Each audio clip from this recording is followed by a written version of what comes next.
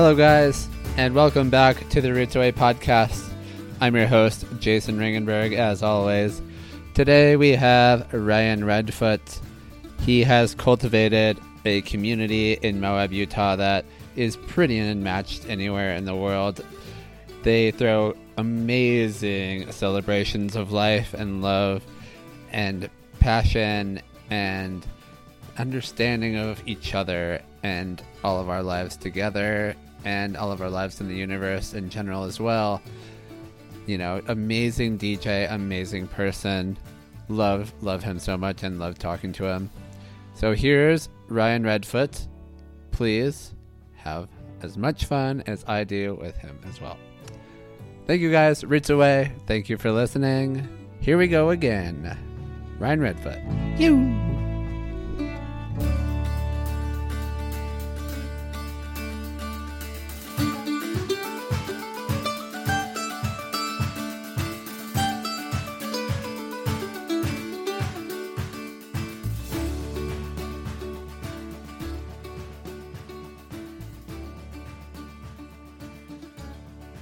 What's up, Ryan? How's it going?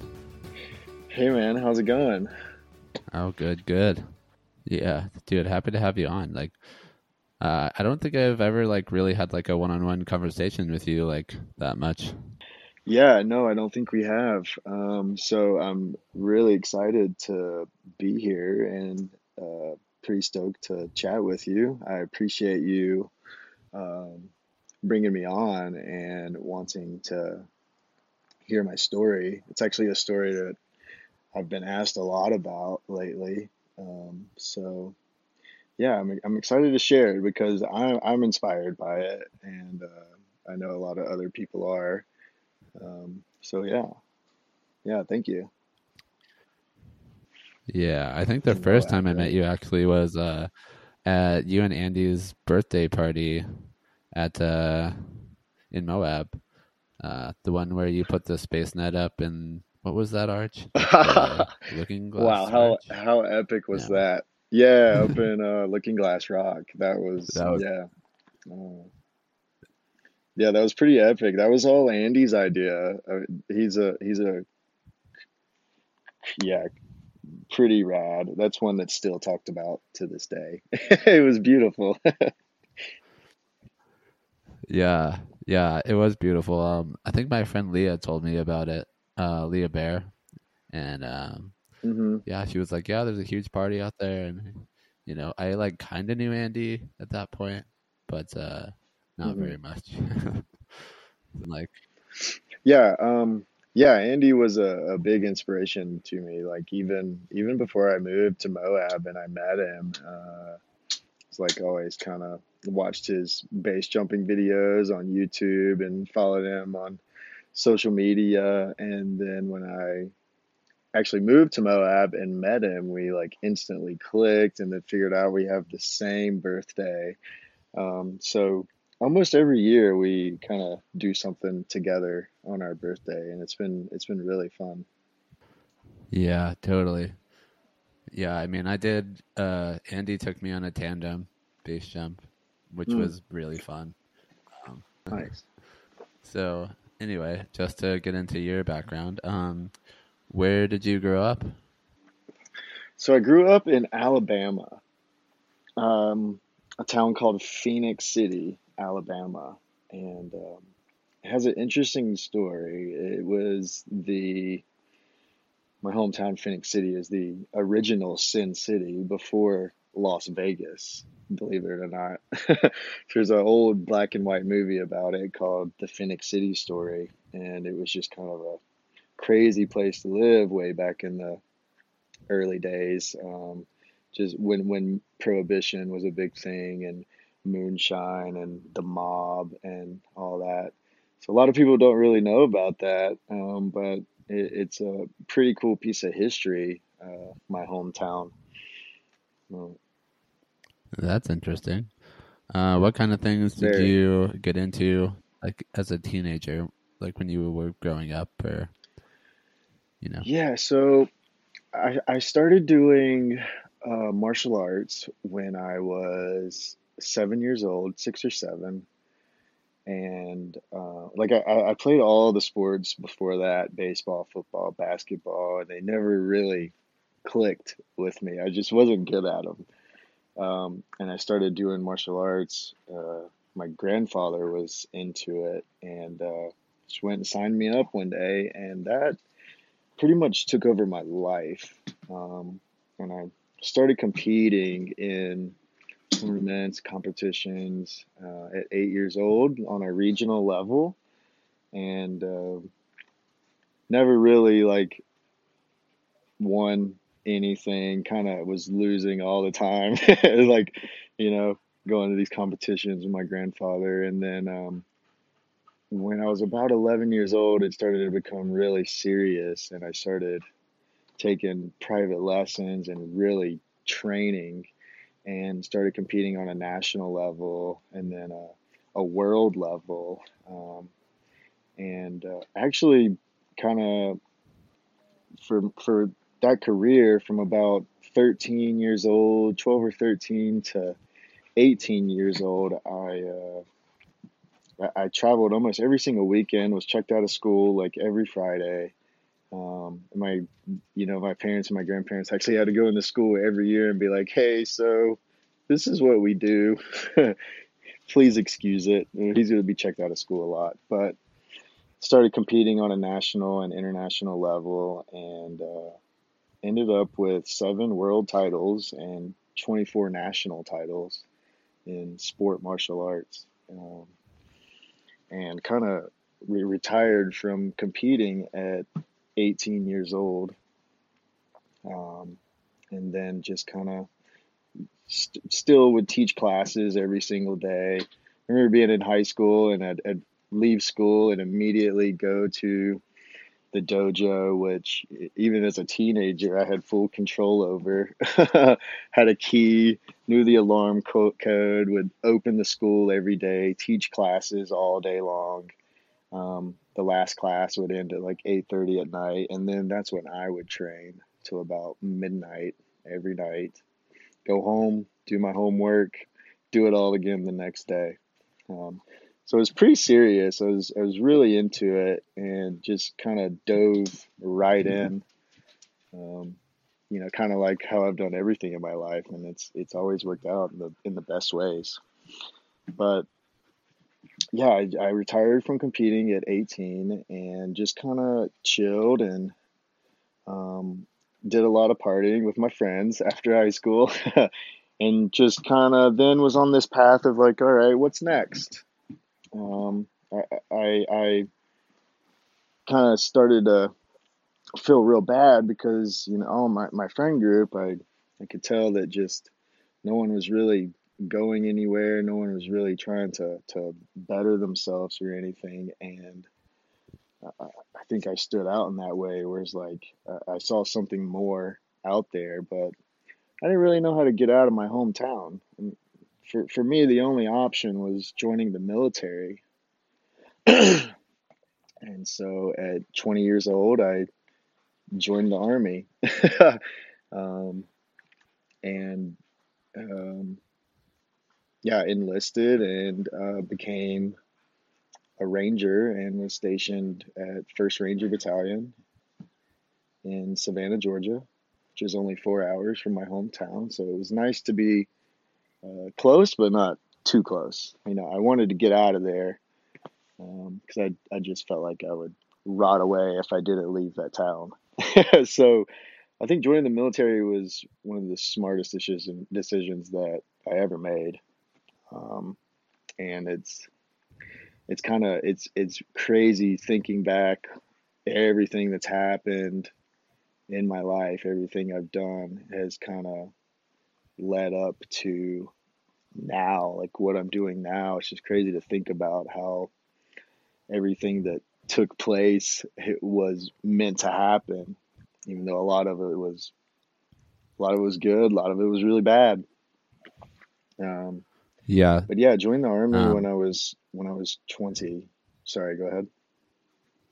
yeah. Could you tell me like one of the craziest stories of being in the Army Rangers? Oh man, so many stories. It's that was a crazy unit to be a part of. You know, you have to you do the whole basic training thing, and then you have to go to airborne school, and then you have to go to a through a selection process too, and you have to be, you know, selected to become a part of that unit. Um, and I think in my graduating class, you know, it was like three or 400 on the first day, and over half were dropped the next day. And I think we graduated somewhere around 40 or 50 at the end, 2 months later. So that was a huge accomplishment, and got to my unit and literally deployed to Afghanistan the next day. So 21 years old, just this young kind of this kid who's just trying to figure out life, and here I am in Afghanistan on my first deployment. And that was Wow. a, a bit of a culture shock. I bet. Um, and really, and I did almost 7 years total, and within that amount of time, I deployed 6 times to Afghanistan, and that really shaped um, who I am today. Obviously, as it would for anyone. Um, some good experiences, but also some really bad experiences. Um, and Would you be willing to talk about like a bad experience and maybe a good one as well? well, yeah, a good experience was the the first squad that I was a part of, that, you know, I deployed with these guys my first two deployments, and then they started kind of fading out of the military and getting out. I really looked up to my squad leader and my team leaders and the other guys that were on my team. Um, Solid humans, very solid humans, uh, and learned a lot from them. But even with that, there was a lot of bad involved, and obviously, you know, war is bad. It absolutely sucks. And in the beginning, I really tried to force myself to be that person and try to fit in that way, because in that unit, you know, you're you're programmed to kill people, and that's it. Like, that's your job title. Um, and what bothered me the Heavy. most, you know, it's very heavy. Yeah, very heavy. And you know, I'm just, you know, I'm a young kid. I don't know any better. I think I'm doing the right thing, you know, and it took a couple of deployments to figure out, like, no, this is the wrong thing. This is very wrong. And I'd say around my fourth deployment is when I started to figure out that this is all just fucked. It's all fucked. And really started to fall out of it and disagree with everything that was happening. You know, like, why am I being sent out to kill this one particular man just because somebody else told me he's a bad person? It just it started to really eat at me. Um, and it was at that Well, point, you know, on my yeah. fourth deployment. Yeah, it was at that point in my fourth deployment where I just decided, like, man, I've had enough. Like, once my contract is up, I'm out of here. I and like, going back to what I was saying, like, with, you know, trying to figure out what else was out in the world from being a teenager and getting out of martial arts and just trying to figure out where I was going. It's like full circle. So here I am, like, I'm getting out of the military. There's got to be so much more out there in the world. You know, I think I was a lot more open minded than other guys that I was, working with. Um, and wow, I'm so glad I got out. So I ended up getting out in 2016. Uh, when I was married at the time, I got married in 2015. Just kind of fell in love with this girl that I had met through skydiving, actually. So I was already a skydiver while I was in the military. So we got married and had a cute little family. We had, a dog and a couple of cats. And we just bought a house in Savannah. Um, yeah. Awesome. I mean, that sounds like a crazy upbringing. So, how old were you when you got out of the military? Let me see. I got out when I was 20, I think 20, I was turning 26 just after I got out, I believe. Maybe 27. Yeah. It was in Yeah. 2016. I can't math. Yeah. Um, And did you get but into skydiving because of the military? a little bit, a little bit. Skydiving was always appealing to me, like my entire life. But kind of just never really knew how to get into it or didn't have the money. Um, but the military provided both of those things. I met a lot of other guys who were skydivers, and also the military brought the money to be able to do that. And I really knew I wanted to do it. It was just kind of just called to me, and just like everything in my life, I've always chased those calls, those pulls, and it's always worked out. And so I started skydiving in 2012 after my third deployment, and it immediately just took over. It's like an immediate passion, like, oh yeah, this is definitely what I want to pursue. Um, and went full in, but it was just kind of a weekend thing at the time. So, I'd go to do the army thing during the week, and then if I had a weekend off, I was at the drop zone, and I owe a lot to skydiving and the sky community because it's a very, very solid, loving community, and I think that's what very solid, loving community, and I think that's what helped me while I was in the military is I had that outlet to escape to on the weekends instead of just going out to the bars and doing that thing because Savannah is a drinking city. It's there's a lot of kind of that type of vibe there, and that led a lot of my friends down a deep path. And yeah, I truly believe it's because they didn't have that outlet, that community to escape to when you left work. Um, so I truly believe that skydiving like saved my life in that way. Uh, Yeah, yeah. At and least you so have a passion to yeah, pursue instead of going down that path of partying and yes, debauchery and yeah, yes. I was yeah. all about it at first. I'd go to the bars every weekend with the boys and do the thing. And as soon as I started skydiving, as soon as I got my license, that just like ended. I was at the drop zone every weekend, and it was at that point where I just kind of gave up on drinking. It was like, all right, it's not serving me any well, and I don't even drink to this day now. Um, Well, that's healthy. I mean, you know, right? very, very much. Skydiving seems like it might be kind of dangerous to most people. Could you like Yeah, it give a is. little insight into like how it's not that dangerous? Because I'm pretty sure it's not that dangerous.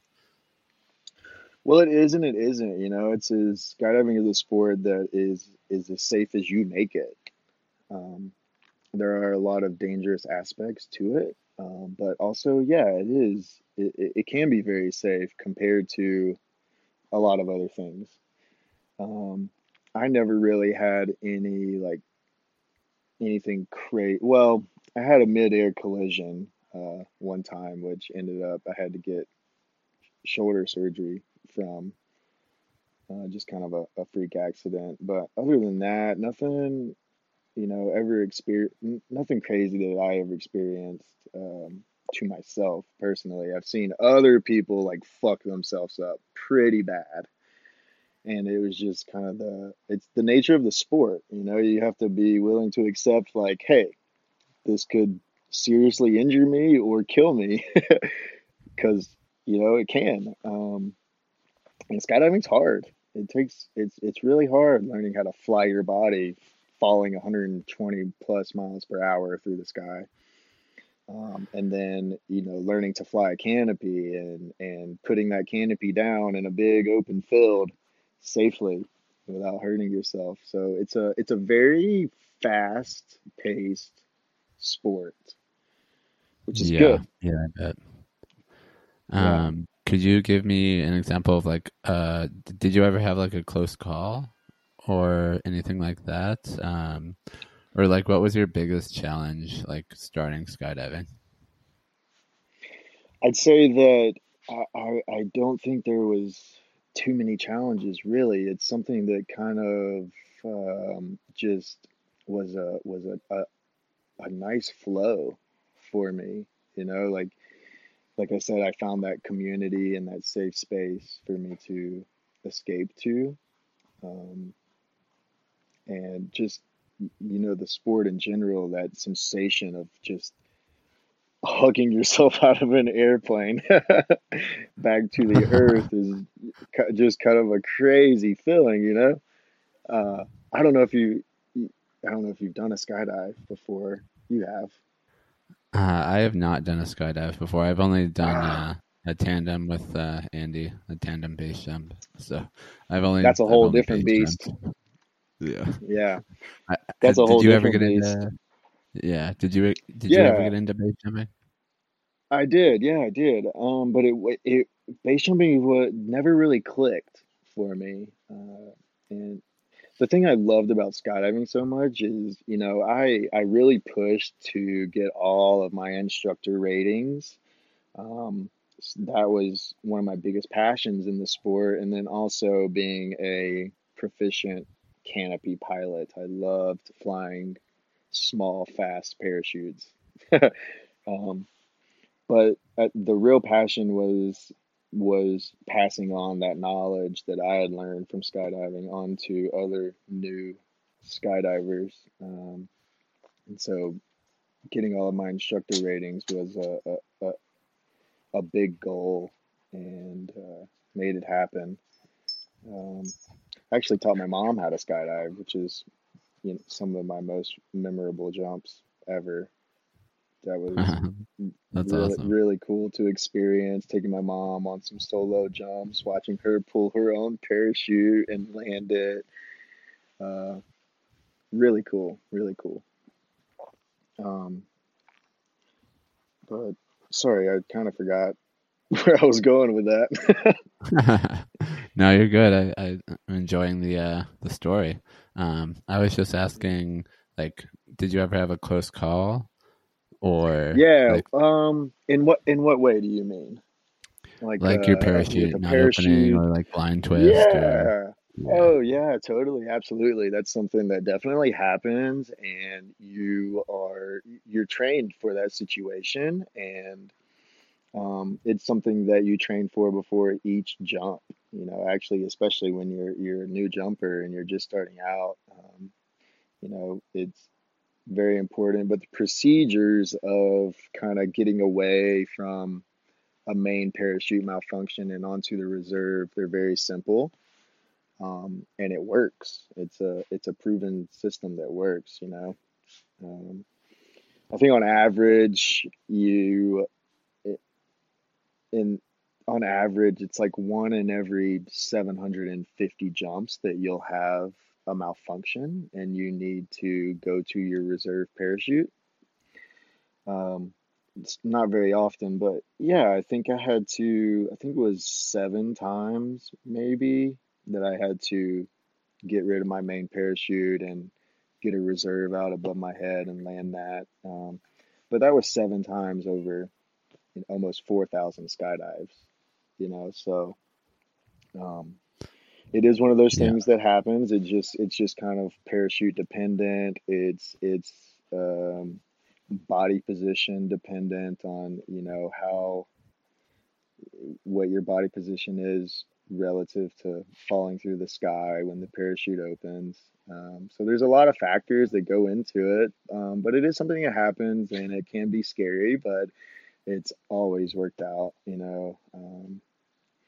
The reserve parachutes are very reliable and could take hours to pack, and you have to be a certified rigger to pack a reserve parachute, whereas anyone can pack a main parachute up in 5 minutes.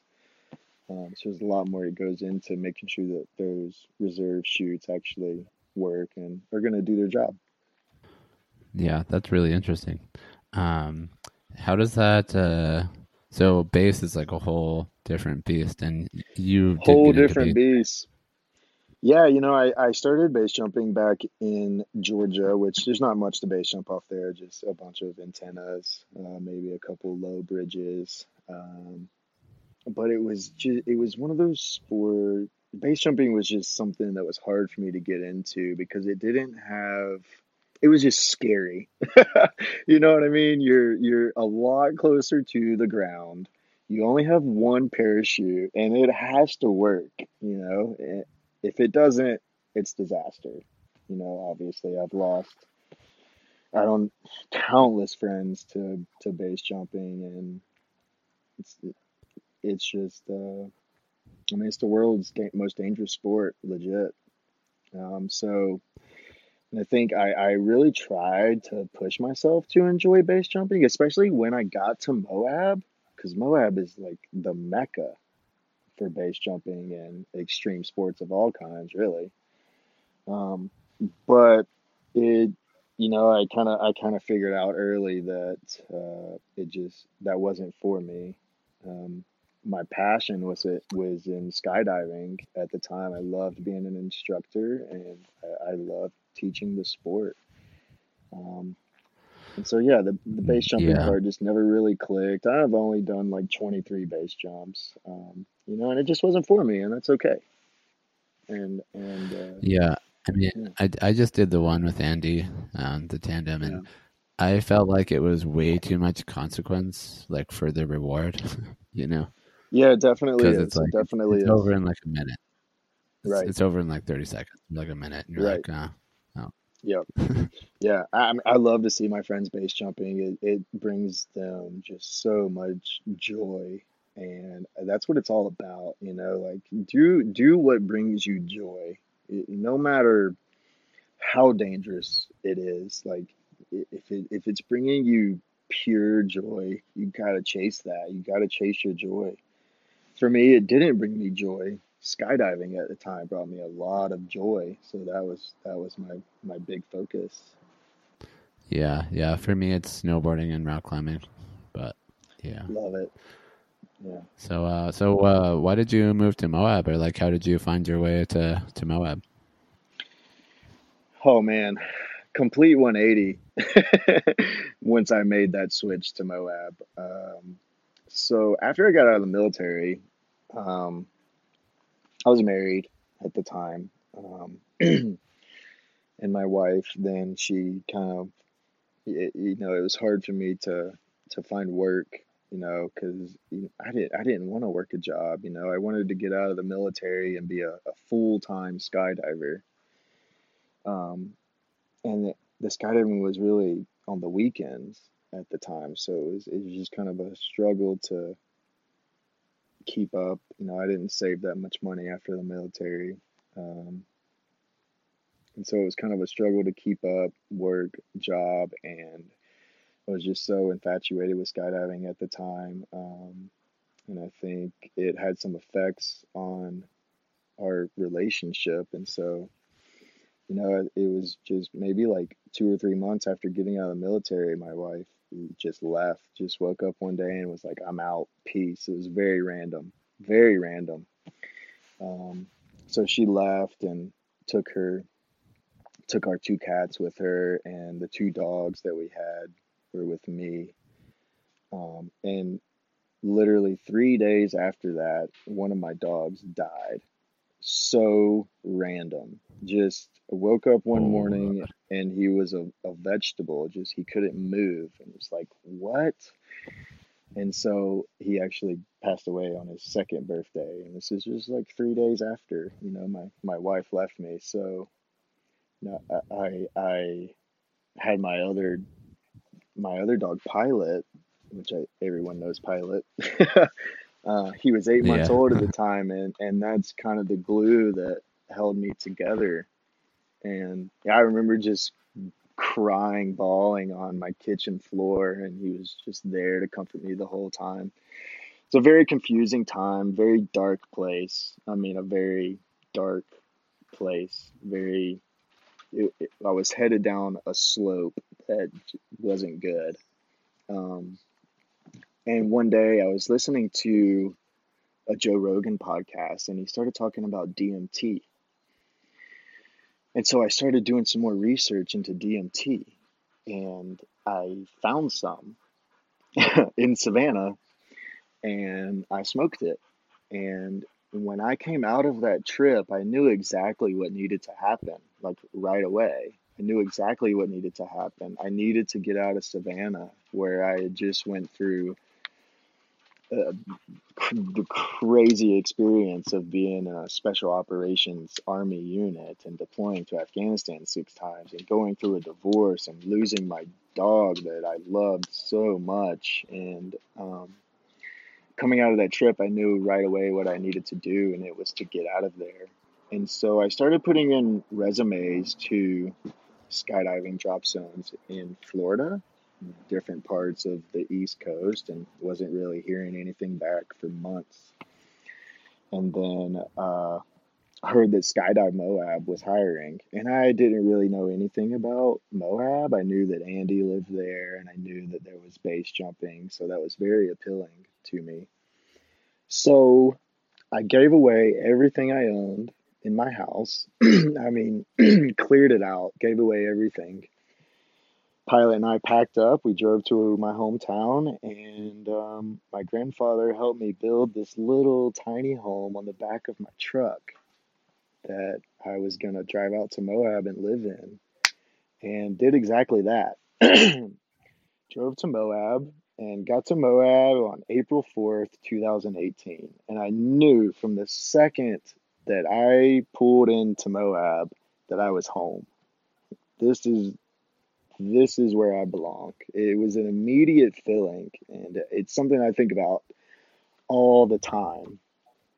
And if it wasn't for making that move, it's hard to say where I would be right now. But getting out of Georgia was a must. It's something that I that had to happen. Um, and so moving to Moab really changed my life, and I owe it all to that DMT trip. I mean, after that, I woke up every single day and I would listen to very powerful, uplifting, good music, and that's kind of where the whole music spark started. You know, um, found my way into Moab and went to some friends' wedding party in October of 2018. Some friends that were skydivers and base jumpers, and it was kind of like a rave type wedding party. It's like, oh, this is cool. And then a month later, went to Turkey Boogie, which is an event that happens every week during Thanksgiving every year in Moab. And Turkey Boogie is just a big kind of base jumping event. There's a huge party at the end of the event, at the end of the week. And that's where that spark was like, wow, how do I do this every day? um, and it's like, I need to become a DJ. Like, I want to become a DJ. It, how do I make that happen? So another year goes around, I'm still skydiving, Skydive Moab. and this thought is just creeping up on me, like slowly but surely, like you're gonna be a DJ, you're gonna be a DJ, you're gonna be. I mean, it was strong. Um, so 2019 Turkey Boogie comes back around, and at this time I'm with my partner Faye. We had met in 2019, and her and I went to the party together, and it was like, wow, like yeah, this is it. This is what I my soul needs. Um, just being in that space, this container that was safe and free, and with all of these beautiful people that were just open and connected. And it's like I that's what I want to do. Like I want to create these spaces. I want to be a part of this. And so I immediately became a DJ. I remember after Turkey Boogie 2019, the next day I flew to Thailand with two friends and spent 2 months in Thailand and Laos, and went to a lot of parties over there, with DJs. And the whole time, the whole trip, it's all I could talk about was like, oh, I want to be a DJ. I'm going to be a DJ. As soon as we get home, I'm going to start DJing. And yeah, as soon as I got home from that trip, I bought some equipment from my good friend Jason. He was still in Thailand at the time. I bought some, little DJ deck off of him, and then quarantine hit. Um, Huh. and I Yeah. think quarantine was so good for me, and because Faye and I, we lived in her ambulance out in the desert. We both worked at the drop zone. And so we lived out there in the desert for 3 years next to the airport. Yeah. You guys gave me a spot out there during the pandemic. That one Yeah, spot out in the desert. yeah. Yeah. I remember that. I remember that. Yeah. That was a really special time. Um, but yeah, quarantine hit, and I was like, all right, this is it. This is Here we are. And so I taught myself how to skydive, or sorry, how to DJ. Um, and as soon as quarantine ended, I threw a party for one of my best friends, Drew. He was turning 30. He's never had a birthday party in his life. Pretty crazy. So I was like, oh man, we gotta throw a party, So, and this was kind of the first time that I had reached out to other DJs and organized an entire desert party by myself, DJ lineup, all the speakers and lighting and invitations, and sent out a bunch of invitations. But when the party actually kicked off that night, I mean, there was 400 people. And it was just mind blowing, coming right out of quarantine. Like people needed it. They needed to get out and release some very serious built up energy. Um, and that was kind of the first desert party that I had thrown. And then from there on, it just became a thing.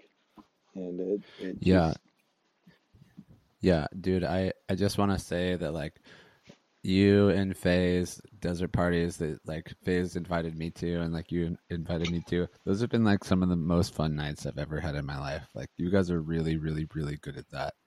And, like, thank you. Faye's Yeah. creativity and, like, your skills are there. It's phenomenal. Like, Thank you, man. I it's appreciate that. crazy that it's just, like, out in the desert when, like, Yeah. so It's many just, people come out, and it's such, like, a fun, warm environment, and everybody can it be as really free is. as they want to be. And It it's really really is. incredible, like, the space that you've created out there.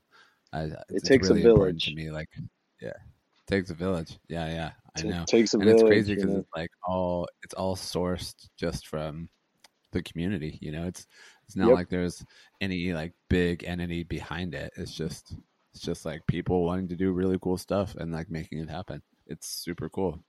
It's beautiful, man. And from the outside looking in to, anyone that's never experienced these type of events, it probably looks like a bunch of drug addicts getting together and just getting weird in the desert. But it's so much more. To a lot of Yeah, I us, mean, I'm sure there that is is sort of that aspect of it, but yeah, sure. I mean, Yeah, there's probably drugs going totally. around, but Sure, uh, absolutely, you mean, of course, like you're gonna with those types of parties that you throw, you're gonna attract like drug addicts and stuff, but no, for the totally. most part, it's just like community, like bonding and That's what it, creating yeah, friends and exactly. like being open and yeah, no, Exactly. I think it's And doing way more good than bad. it's And it doing, does maybe seem like it's a bunch of drugs, but it's kind of not. Like, I mean, there it's are not. drugs going around, but it's yeah, You're, no, yeah, you're totally right. You're totally right. It's so much more than that. This is church for a lot of us, and there's so much just good connection that happens. It's so inspiring, and it's very addicting. It's when you get together in that kind of environment and you're connecting with other humans in that way, it's a feeling that is unmatched, really. It's real. It's We've done some really cool events, some really cool events, and it's yeah, and it's like I said, it takes a village, and it's all community based, and it's beautiful. It's so inspiring to see everyone from the community coming together and making it happen, and that's what it's all about. That's what I love seeing it. yeah, Community is so important in every kind of way. If you don't have community, you're not going to progress at all. It's so important. Uh, yeah. And like, you did one where you were like floating down the Colorado River, and you're like on a like boat and like DJing, and there's like a bunch of like rafters around. Like, mm. dude, that's so creative and like So, so cool. so Tiffany is actually the mastermind behind that event. It's called Floating Man, and we did the first one in 2020 when Burning Man was canceled. Um, and we were like, oh man, we got to do something. And Tiffany just had this amazing idea. She's a river person, and Floating Man was born. And wow, that event has turned into really something special every year. Every year we've done it. And yeah, it's really cool just floating down the Colorado River. We have two rafts that we put together. We build a stage on top. And so we'll DJ going down the river, and everyone has their rafts and their boats, and they're just floating along. And it's a really unique party, and then we'll find a beach or an island or something to pull off onto and continue the party all night long, and then float out the next day. Really cool event. That's so cool. Yeah. Yeah. That is so cool. That's such a creative idea. It is. That's Yeah. what's so amazing about Moab and the people that Moab attracts. It's the most creative, and the creativity and the talent of the people there are just mind blowing. It's so No, it's inspiring. mind blowing. It is, man. It is. And everyone's hot. Everyone's hot. This is true. Everyone's Yeah. Yeah, no, there's smart and creative and just wickedly talented, and oh, it's just such a beautiful thing. I love it so much. yeah, seriously. I mean, when you get like a bunch of creative, like outdoor, like action sports minded people that know like how to do everything, like you can do like so many crazy things. Like you can do anything. Oh, possibilities are Like endless. you can go, I bet, like have you ever had like a party on top of Castleton? I bet you could. Oh, we totally could. I bet there's enough people. Yeah, Yeah. we totally could. We did one on top of the rectory, which is right across from Castleton, and we took a helicopter to the top, and it was like 6 trips down and up to load up all the equipment. It's my buddy Rusty's helicopter, and he loaded up all the equipment and all of the homies on his heli, and he just flew everyone to the top, and we partied all night long on top. And then the next day, a bunch of people That's so cool. base jumped off, and then we loaded up the equipment and flew back down. It's so silly. That is so cool. Yeah, it's so silly. Yeah. Yeah, like you were saying, just like the creativity and like the like super talent of like everybody that lives in Mod, it just creates this beautiful thing. Oh, it's so Yeah, beautiful, it's man. This insane. is why it's been so life changing for me. Like Moab is home. I could, I can't picture myself anywhere else. Even though Moab is a very tough place to live, it's tough. It's hot. It's very touristy. It's a very small Very hot. town. Like, we only have like 5,000 residents there that are there year round, but fuck, like 4, 5, 6 million visitors a year. It's yeah, it's a tough place to live. But I can't picture myself anywhere else. It's home. The feeling that I get from Yeah, being in Moab. I Shit. have a hard so when I lived in Moab, it was mostly like in a van, and Yeah, like we were neighbors for a while there. yeah, And I just found it hard like in the summer and the winter because like in the summer it's brutal hot and you like gotta yeah. being in the van is like really hard, and then in the winter it's even harder because it's cold, so it's like it's what 100 degrees, more than 100 degrees in the summer, and like it gets to Easily, like negative in the winter, so easily. yeah, and Yeah, then the rent is so like hard, yeah, but man. It's yeah, I mean I expensive. did it for several years, so Yeah, yeah, and the rent's expensive. Yeah, very that's a expensive. big We problem got too. lucky with our place now. We live in our friend's property, and it's a beautiful property, and there's trees and so much shade, and we have a $1 million view of the Red Rock Cliffs and the LaSalle Mountains, and I have my own little studio space in my backyard that's separate from the house that we lived in, so that's a good escape for me. And my studio is that's my place. That's that's my spot. Um, Yeah, love escaping to yeah. to that and getting in there and being creative. So let me ask you, what have you done for money? So you worked at the drop zone as a skydiving instructor, so that probably paid the bills. Yeah. How do you pay your bills now? So I got really lucky with early in my life in my 20s, kind of building some monthly passive income. I still get paid disability from the military, and then I also have my house in Savannah that I rent out, and so that keeps me afloat. It doesn't allow me to buy plane tickets to travel all across the world or anything, but it keeps me afloat and it allows me to do this full time artist life. And so I've been very lucky financially in that way. Um, Still, money is kind of, I never grew up with money. My family, we were poor. um, and money has never been super attractive to me, like ever. It's not a big motivator for me. It's not a driving force for me, and I just I kind of just don't care about it. I care more about experiences, and I know money Yeah, allows you to kind of have experiences, but if you do it right, you don't need money to have a good experience with anything. Um, and so I've always chased yeah, experiences over money. If I wanted to make a ton of money, I could.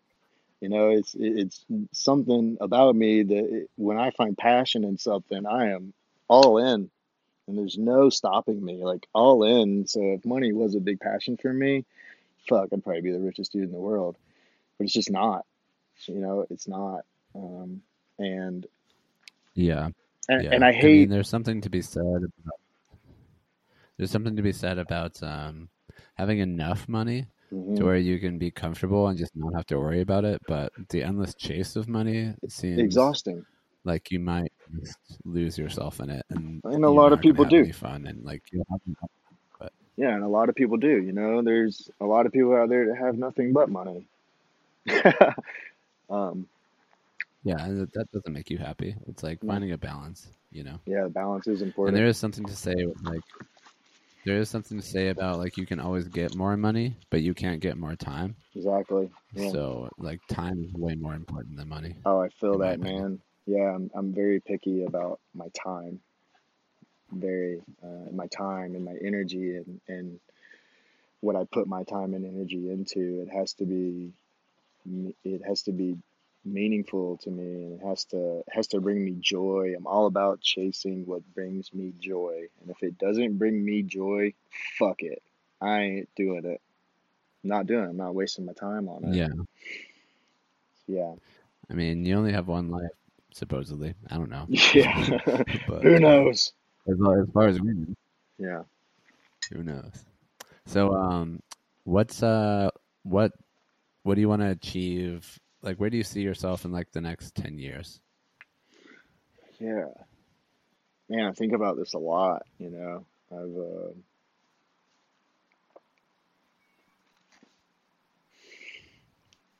in 10 years, I my biggest pursuit right now is building the Redfoot project. Redfoot is more than just my name, and it is actually my last name. A lot of people don't know that, and it has a very interesting history to it. But it's I've managed to turn my name into my brand and my business. And so the biggest thing for me right now is pursuing that project and building myself as an artist, as a producer, a DJ, a music producer, an event producer, a DJ. And so in 10 years, I it all sounds kind of crazy, but I, I, I still see myself as a DJ and, selling out shows. That's a huge goal. I've given myself a 10-year goal to play at Red Rocks. That's something that I really want, like to play at that venue, even if it's for just opening for another artist, like that's a huge goal for me. Um, I also have my business, Redfoot Production, and that has turned into full-on silent disco company. And so I'm looking to continue building that and um, building the silent disco scene, which, by the way, is a absolute game changer. You could. Yeah, dude. I mean, me and my girlfriend are going to one tonight Oh, in Carson awesome, City. amazing. Yeah. Yeah, that was a really good investment for us, and I need to thank my business partner Scott for helping to fund that. We went to our first silent disco a year ago at Planet V Festival in Natarita, and they did a silent disco. And after the festival, Scott comes to me and he's like, "Hey man, I'm buying some silent disco. They're gonna belong to Redfoot Productions, and I'm putting your logo on them." I was like, "All right, dude. Yeah, let's do this together, man."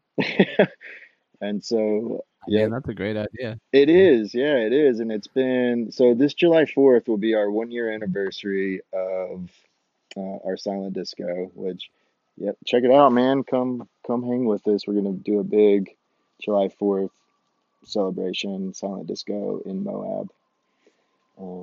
But yeah, going back Yeah, to dude. the I'll think about it. yeah, I'll see if I can. I'll send I you don't some know. info. Yeah, I guess going back to my Yeah. my 10-year goal, that's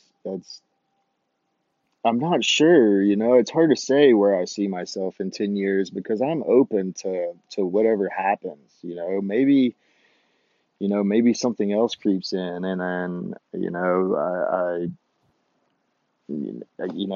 who knows?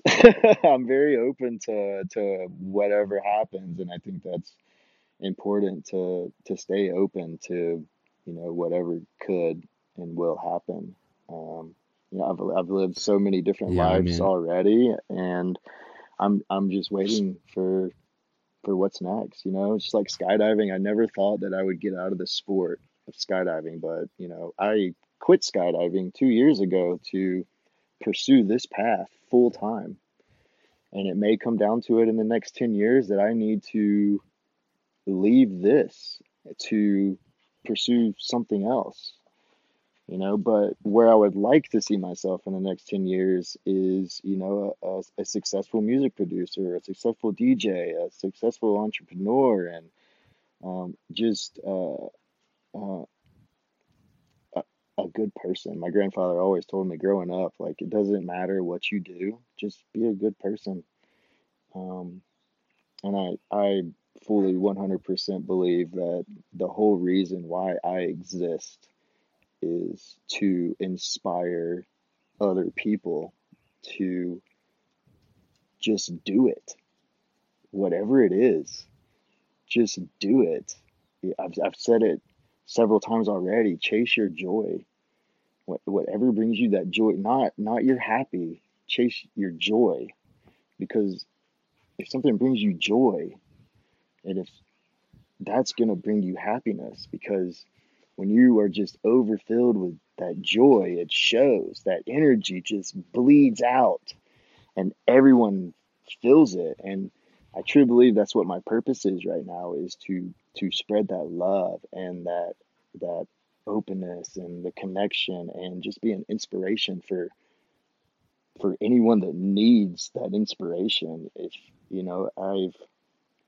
I've accomplished a lot, and I think uh, there's a lot of people out there that just don't know how to do it. Like, you just there's no right or wrong way. You just have to do it.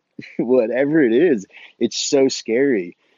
It's so scary yeah, stepping out of your comfort zone and being vulnerable to putting yourself out there. It's a scary thing to be vulnerable and open, and knowing that you're going to be judged, whether it's in a positive way or a negative way. You just fuck what everyone else thinks.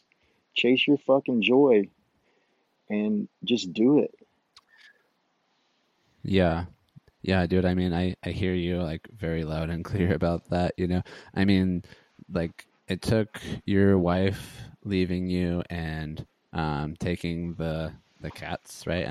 Um, I mean, same for me. Like I was engaged and like had a house in Lake Tahoe, and like really amazing life that I loved a lot. And then one day it was all taken away because Yeah. she decided to leave, and then I was left with a dog as well. And Nemo is still in my Hmm. life. He's great, but it took that kick in the ass to like really like I Yeah. didn't do any DMT for that. I just laid in my bed and cried for like a month, Oh, me too, and then I man. was like, you know what? I'm just gonna do whatever I want. Yes, do So what you I mean, want. and I feel like it. Yeah, I feel like it takes that like little kick in the ass of like, oh, my life just fell apart, and now I'm not going to do that anymore, or I'm not going to do that again. Isn't it wild to think And about? I feel like that's such like a Moab thing. I feel like everybody that gets to Moab and gets into these sports sort of has like the same thing. Like to be you have to have some sort of trauma to like kick you in the ass, I think. Sure. Would you agree? Oh, absolutely. I've always said that Moab is a place that attracts people that need to heal. Moab's a very healing place, and it attracts people, and it calls to people, and it pulls people in that need to heal. And if you surrender to it, it will do exactly that. It will do exactly that. It's that place, and the people in that place have helped me overcome so much trauma and pain that now, I feel like I'm just cruising along, and I feel good. And Yeah, yeah, you're living your true life, your best life, and you're not stuck I in don't some feel marriage stuck. that you didn't really want and Right. with a mortgage and, Right. you know, Yeah. that's what it's all about. That's what the podcast's about, just Yeah. how Yeah. do we escape and live the life that we really want to live. Yeah, and it's, oh man, it's so scary to take that leap and actually escape and live the life that you want to live. It's scary. Like I said, it's can be very intimidating being vulnerable to that and just diving in head Mhm. first. It's just you have to do it. I think. Um, Yeah, I know. I mean, when I when I started, I got a job in Yosemite National Park, and I just like took off. yeah, And I mean, I remember I got up at like 3 in the morning because I had to. I mean, the registration was at like 9 a.m., but like you could go, like you could show up anytime. But I was just so gung ho to be in the valley that I yeah, woke up at 3 a.m. like with all of my stuff packed and just like hit it. yeah, man. And then I lived in the valley for like 2 years, and then like dirt bagged for like another year. It was the best times of my life, man. And For then real I though. moved to Moab. I moved to Moab like in August of my first season, and I spent like 2 months in Moab, or then I moved back to Yosemite, and Hmm.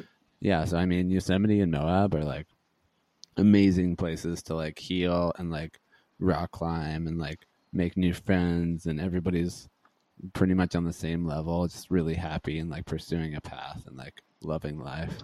Yeah, So I haven't yeah, been out to it Yosemite wasn't yet. it wasn't very scary for me. So Sure. Yeah, I feel the same. It wasn't scary for me either. It felt natural.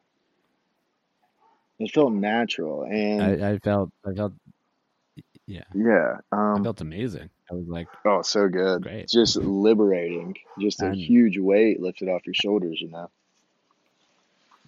yeah, and I mean I had like $400 to my name Yeah. because I had to like pay a bunch of rent to like and like stuff to get out of the Mm, situation yeah. that I was in. And um yeah, and I ran out of money in Yosemite like completely. Um and I had to borrow $20 from a coworker just to get along. But I mean, Yeah, man. I still don't regret anything. don't regret anything. It all happens for a reason. Even all that pain and hurt and suffering. It's like crazy to think about when my dog died. Like that was more painful than my wife leaving me and wanting a divorce. That was even through all that pain and that hurt, like so much good came from it because even though it's like crazy to say, if he hadn't have passed away, it it would have been almost impossible for me to live out of my tiny truck in the desert of Moab with two big dogs. you know, it's Yeah, crazy to think about yeah, how dude. these things happen so that better things can happen, and that really taught me to look at every situation more positively. Now I've trained myself to where my brain just, no matter what situation comes up, my brain will just automatically switch to the positive of that situation. And that's what I focus on. And that's the reason that I feel like things are going so well in my life. It's because I really like, I'm a very positive person. And I had to train myself to be that way. It doesn't come easy. It's very easy to focus on the negative or the bad in any given situation. It's easy, because that stuff's scary in its own little way, and looking at things on a more positive side's a lot harder. Yeah, I mean, especially like living in a van or relying on a vehicle to be like your main domicile, Mm, like, like you're kind of like anxious that it's going to break down in the middle of the desert and oh you're going yeah. to be kind of like screwed up, like you kind of don't have any options. Yep. But also like, pulling off on the side of the desert under like a big open sky and like just basking in the glory of like the Milky Way. Oh It's all man, worth it, you know. I remember the first time I saw the Milky Way. I was, I'd only been in Moab a month, and like, it's so embarrassing, man. You don't see that shit on the East Coast, like ever, you know? I had no idea, and here I am in the middle of the desert, and it's dark out, and I'm looking at the sky like every night for like a month, and I'm like, why are those clouds in the same spot every night? Like, and then I was like, wait a minute, that's the Milky Way. It's because I don't know, it just everything was so new to me, just coming straight out of the military, just kind of being closed-minded in a way, and then getting to Moab, and even within a month, like just the openness that started to creep in to my life, and everything was so new. It's like, wow, I feel like I had just been like born again. But yeah, I remember just looking at the Milky Yeah. Way and it looking like clouds for some reason to me. I was like, what? These clouds are in the same spot every night. What's happening? And then yeah, then it clicked, and I was like, oh wow, that is cool. Brand new world. Yeah.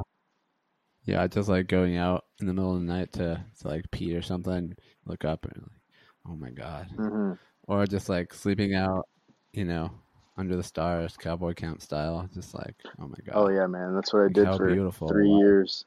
Sleep outside, air mattress. Oh wow.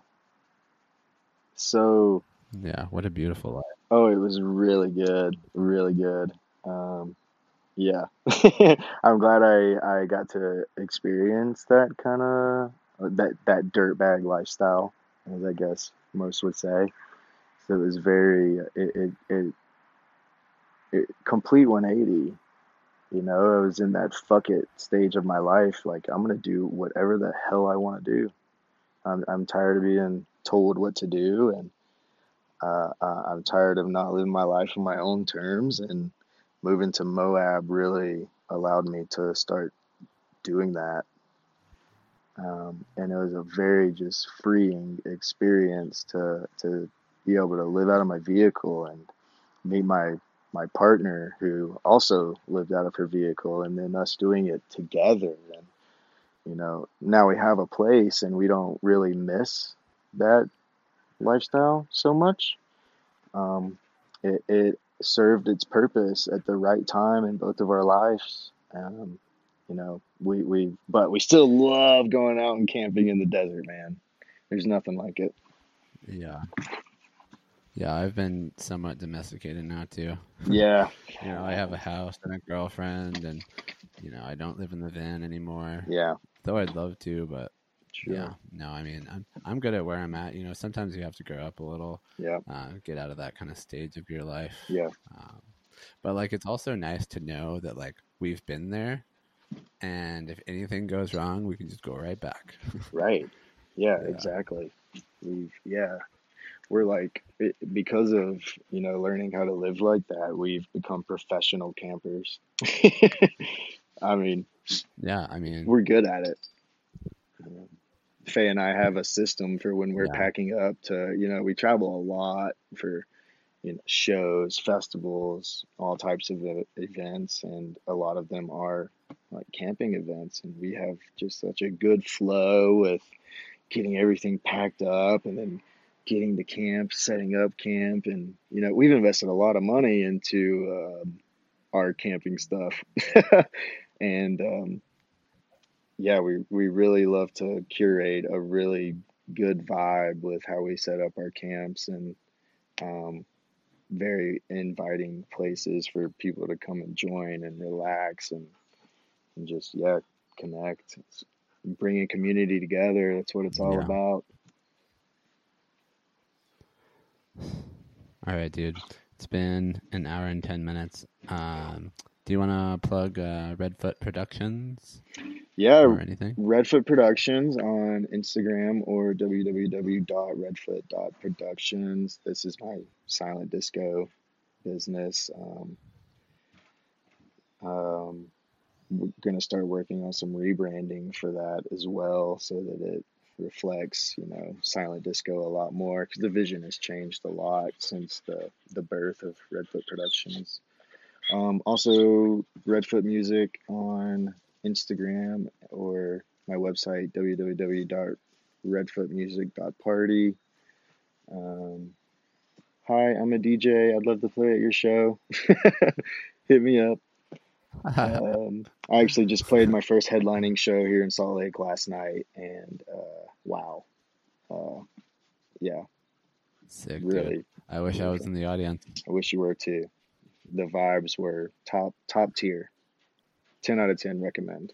I bet. Jason, Yeah, I mean, every show I've been to of yours has always been like really high energy and really cool. bro, Like, man, just it's really a special thing you're doing. thank you, man. I appreciate that. Yeah, and I want to, also thank you for um, having me on and wanting to hear, kind of a little smidget of my life. It's something that a lot of people have been asking me about lately, and um, can you still hear me? Yeah, I can Okay, hear you. my AirPods are about to die. Yeah, it's just something that Yeah. it's a good thing for me to kind of let out, especially things about the military, because as I get older, the more I start to process all of that bullshit, and it starts to make more Yeah, totally, sense. dude. Yeah, and so it's really good for me to get that out. It's sometimes hard to talk about, even, when I was talking about it earlier, I could feel my throat starting to close up, my heart started pounding. Some Yeah. that's a crazy experience for a young 20-year-old to go through, But anyway, yeah, thank you for just for listening and doing this, man. I really appreciate it, and um I love the whole meaning behind this new project of yours. It's beautiful. Yeah. And you're like a perfect example of like what I'm looking for. So yeah, really loved having you on, and I'll see you later, buddy. Yeah, man. Thank you so much, man. We'll see you soon. Love you much. All right. Yeah. See ya. See ya.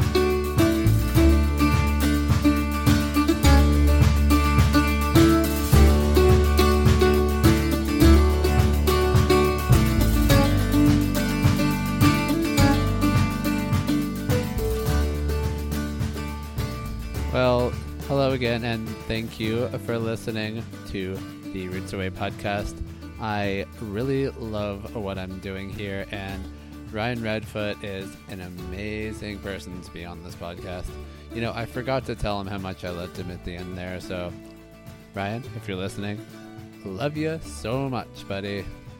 Can't wait for lots of more friendship and love and community and everything in between. Thank you for everybody that listens to this podcast. Please share it so that we can share and spread the love as much as possible. Thank you again, Jason Ringenberg, Roots Away podcast. Let's go. Let's go. Come on, spread the love. Love yourself. Come on.